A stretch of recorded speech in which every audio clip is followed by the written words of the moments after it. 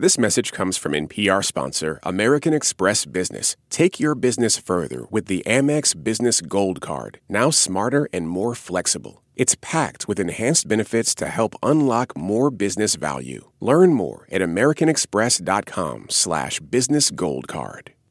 This message comes from NPR sponsor Osea. Their Mega Moisture Duo features two of their clean, vegan bestsellers, Undaria Algae Body Oil and Undaria Collagen Body Lotion. Get 10% off your first order with code GLOW at OseaMalibu.com. You're listening to Shortwave from NPR. Hi, Shortwavers. Emily Kwong here. The air quality in Washington, D.C., where I live, is not great, and that is true in many places across the country. You may be living in one of them. On Wednesday, Hawaii's Mount Kilauea erupted. The U.S. Geological Survey warned that volcanic gas emissions in the eruption area are elevated. And hundreds of wildfires continue to burn in Canada. Winds have carried the smoke across a huge swath of the Midwest, the East Coast, and the Mid-Atlantic. And as humans warm up the planet, large and intense wildfires are only more likely. And long periods of hot, dry weather, which is more common with climate change, makes it easier for these extreme fires to spread quickly. So to help you navigate this moment, we're bringing you an episode of NPR's Life Kit podcast. Host Marielle Segura and NPR producer Liz Baker share tips on how to protect yourself and the ones you love from wildfire smoke. This message comes from NPR sponsor Teladoc Health. There are lots of reasons for wanting to be healthy. Family, work, living a fuller life. Teladoc Health understands. Whether you have diabetes, high blood pressure, or just need to manage your weight, Teladoc Health can help. Visit teladochealth.com/whatsyourwhy for more information. That's TELADOC health/whatsyourwhy. This message is brought to you by Apple Pay. Fussing with plastic cards should be a thing of the past. Instead, pay the Apple way. Apple Pay is easy, secure, and built into iPhone. All you have to do is set it up. Just add a card in the Wallet app and you're good to go. This message comes from NPR sponsor Capella University. Sometimes it takes a different approach to unlock your true potential. Capella University's game-changing FlexPath learning format is designed to help you learn relevant skills at your own pace, so you can earn your degree on your terms and apply what you learn right away. Imagine your future differently at capella.edu. Hey, Liz. Hi, Marielle. What is it about wildfire smoke that makes it so bad for us? Well, wildfire smoke has all kinds of bad stuff in it, but what makes it extra horrible are these PM 2.5 particles. And these are caused by the super hot temps that these fires are burning. They're just burning through forests. They're burning through sometimes houses, plants, animals, everything. They're just burning that up and spitting that stuff up into the atmosphere. And it travels really far because it's really lightweight. PM 2.5 particles are super tiny. They're 1/20th the diameter of a human hair, which means that they can go right through face coverings that aren't specifically designed to block them. And because they're so tiny, they go deep into your lungs and into your bloodstream, where they can cause inflammation, damage internal organs, induce heart attacks, strokes, and asthma attacks, and other breathing issues. It's just some nasty stuff. And the Scripps Institution of Oceanography did a study in 2021 that found wildfire smoke is 10 times more harmful to humans than other types of pollution, like car exhaust. How do we know how dangerous conditions are outside at this moment? Well, if you go outside and take a look, if you can see the haze, you probably should try to avoid breathing it. And that's because the EPA found that it's those PM 2.5s, those dangerous particles, that cause that haze in the first place. But if you want more specifics, like maybe if you're in a medically sensitive group and you want to know, you can check the AQI, that's the Air Quality Index, and you can find that at airnow.gov. What is it where you are right now, Marielle? It says it's 235. Ooh, yeah. So over 200 means that most people will start to notice some effects, and sensitive groups definitely need to look out for more serious health problems. And that would probably be a purple. Is it showing up as purple on your map? Yeah, it's purple. Yeah, so those health risks are increased for everyone, whether you have asthma, for example, or not. So you might notice when you go outside, You might notice that your throat is a little bit sore. Maybe your nose is running a little bit or your eyes are running a little bit. And that's probably because of that smoke. Yeah, okay. So looking at the air quality index, there's a meter that goes from green, which is, fine, normal, go outside, do whatever, all the way to maroon, which is hazardous, stay indoors. And right now, we're in New York, we're in the scary part of the meter, but the needle can also fall more in the middle, maybe like an orange. And it'll say, you really only have to worry about this if you're in a sensitive group. So what does that mean to be in a sensitive group? Well, it means you've probably been diagnosed with some kind of pre-existing condition like asthma, COPD. Maybe you've had a heart attack in the past, or you have some cardiovascular issues. Maybe you've had a stroke in the past, or your loved one has. So those are things to look out for. That just means that you're going to be a little bit at more risk. You might notice that these conditions aggravate your symptoms. You might need to call your doctor. You might need to get some supplemental oxygen. You'll know if you have these pre-existing conditions usually, and you'll typically have an action plan that you've made with your physician for how to get help and how to recognize when you need help.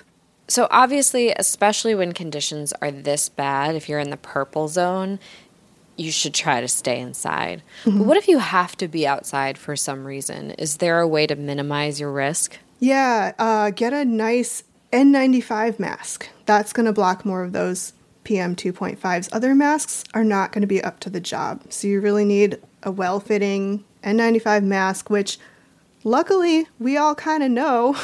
We all know how to put them on. We know when they fit right. Most people will have them at home. So that's actually a weird silver lining of this smoke event, which is that a lot of people will have the tools already to minimize their health effects. What about indoors? What can you do to minimize your exposure when you're in your house or apartment? Well, one of the things you can do is try to keep the air from outside from getting in the first place, right? So maybe you have kind of leaky windows indoors. First of all, make sure those are closed, obviously. And then see if you can seal up the cracks at all. Maybe put some towels around your window to keep the air from coming in. Maybe use some tape, whatever you've got to seal that up as best you can. It's going to make a difference, because the next step that you want to do is take the air that's already inside your home and get that cleaner. So one way you can do that if you have central AC is you can run your AC. That's going to pass it through some filters and make it cleaner. If you have a window unit, maybe you don't actually want to run your air conditioner. Maybe you want to use a fan, because the thing we're trying to avoid is pulling that gross air from the outside into your home. We want to clean the air that's already in your home.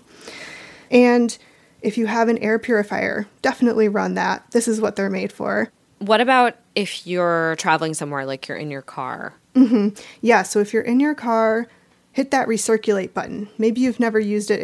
It's that outline of a car with those arrows in it.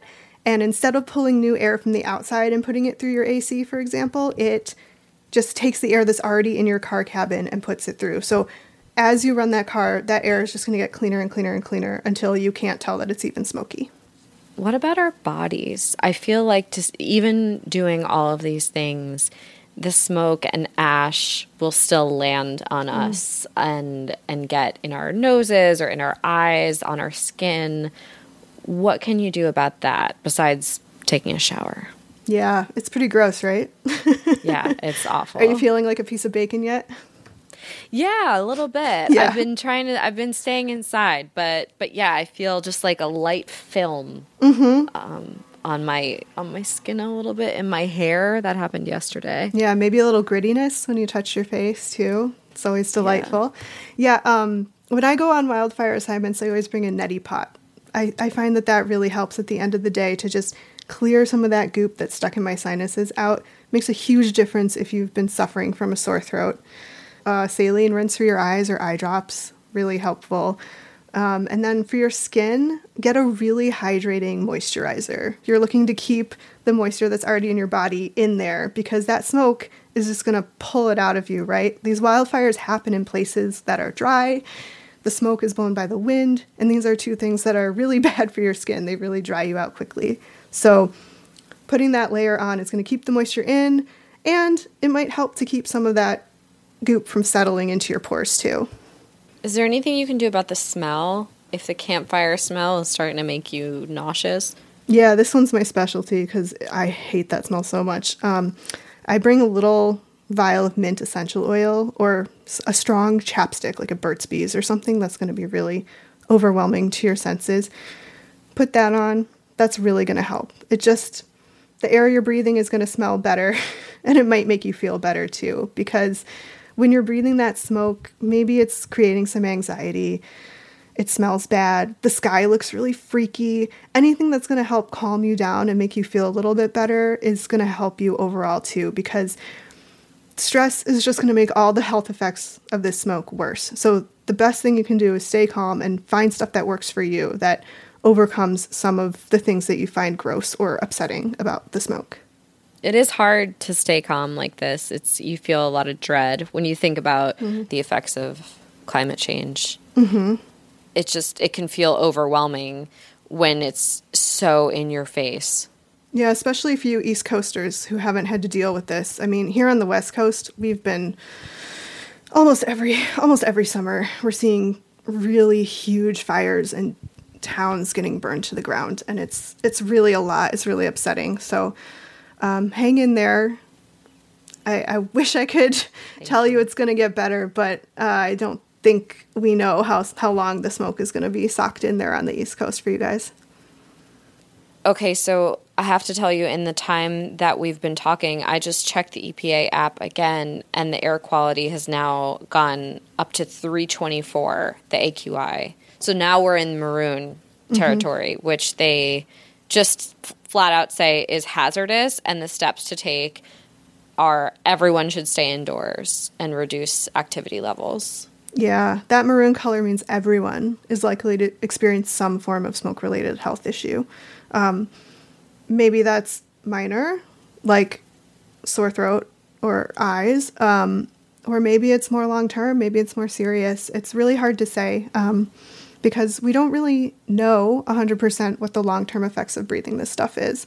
But just to make you guys feel better, right, there are communities on the West Coast that have been dealing with smoke events for a long time, and it's not like everybody is suffering from severe asthma now. So don't freak out too much, but stay inside. Yeah, stay inside. That is pretty bad. Over 300 is bad news. For more Life Kit, check out our other episodes. We have one all about how to improve the air quality inside your home, too. You can find that at npr.org/lifekit.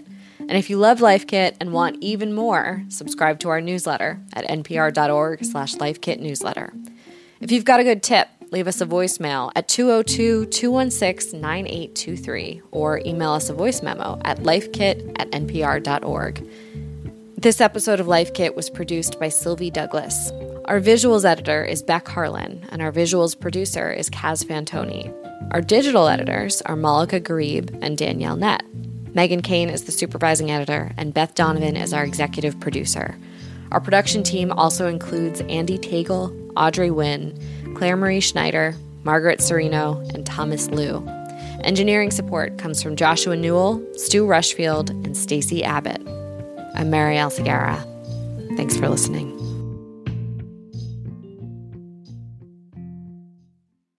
This message comes from NPR sponsor ShipBob. E-commerce logistics making you question why you started your business? Time to outsource fulfillment to the experts over at ShipBob. Get a free quote at shipbob.com. ShipBob. This message comes from EarthX. The EarthX 2024 Environmental and Sustainability Congress of Conferences is happening in April and brings together all sides with one important mission: protect the planet. Go to earthx.org to register. You can't fully understand the moment we're living in without knowing where we've been.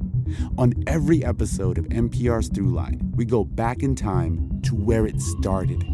Like, really started. To answer one important question: how did we get here? Find NPR's Throughline wherever you get your podcasts.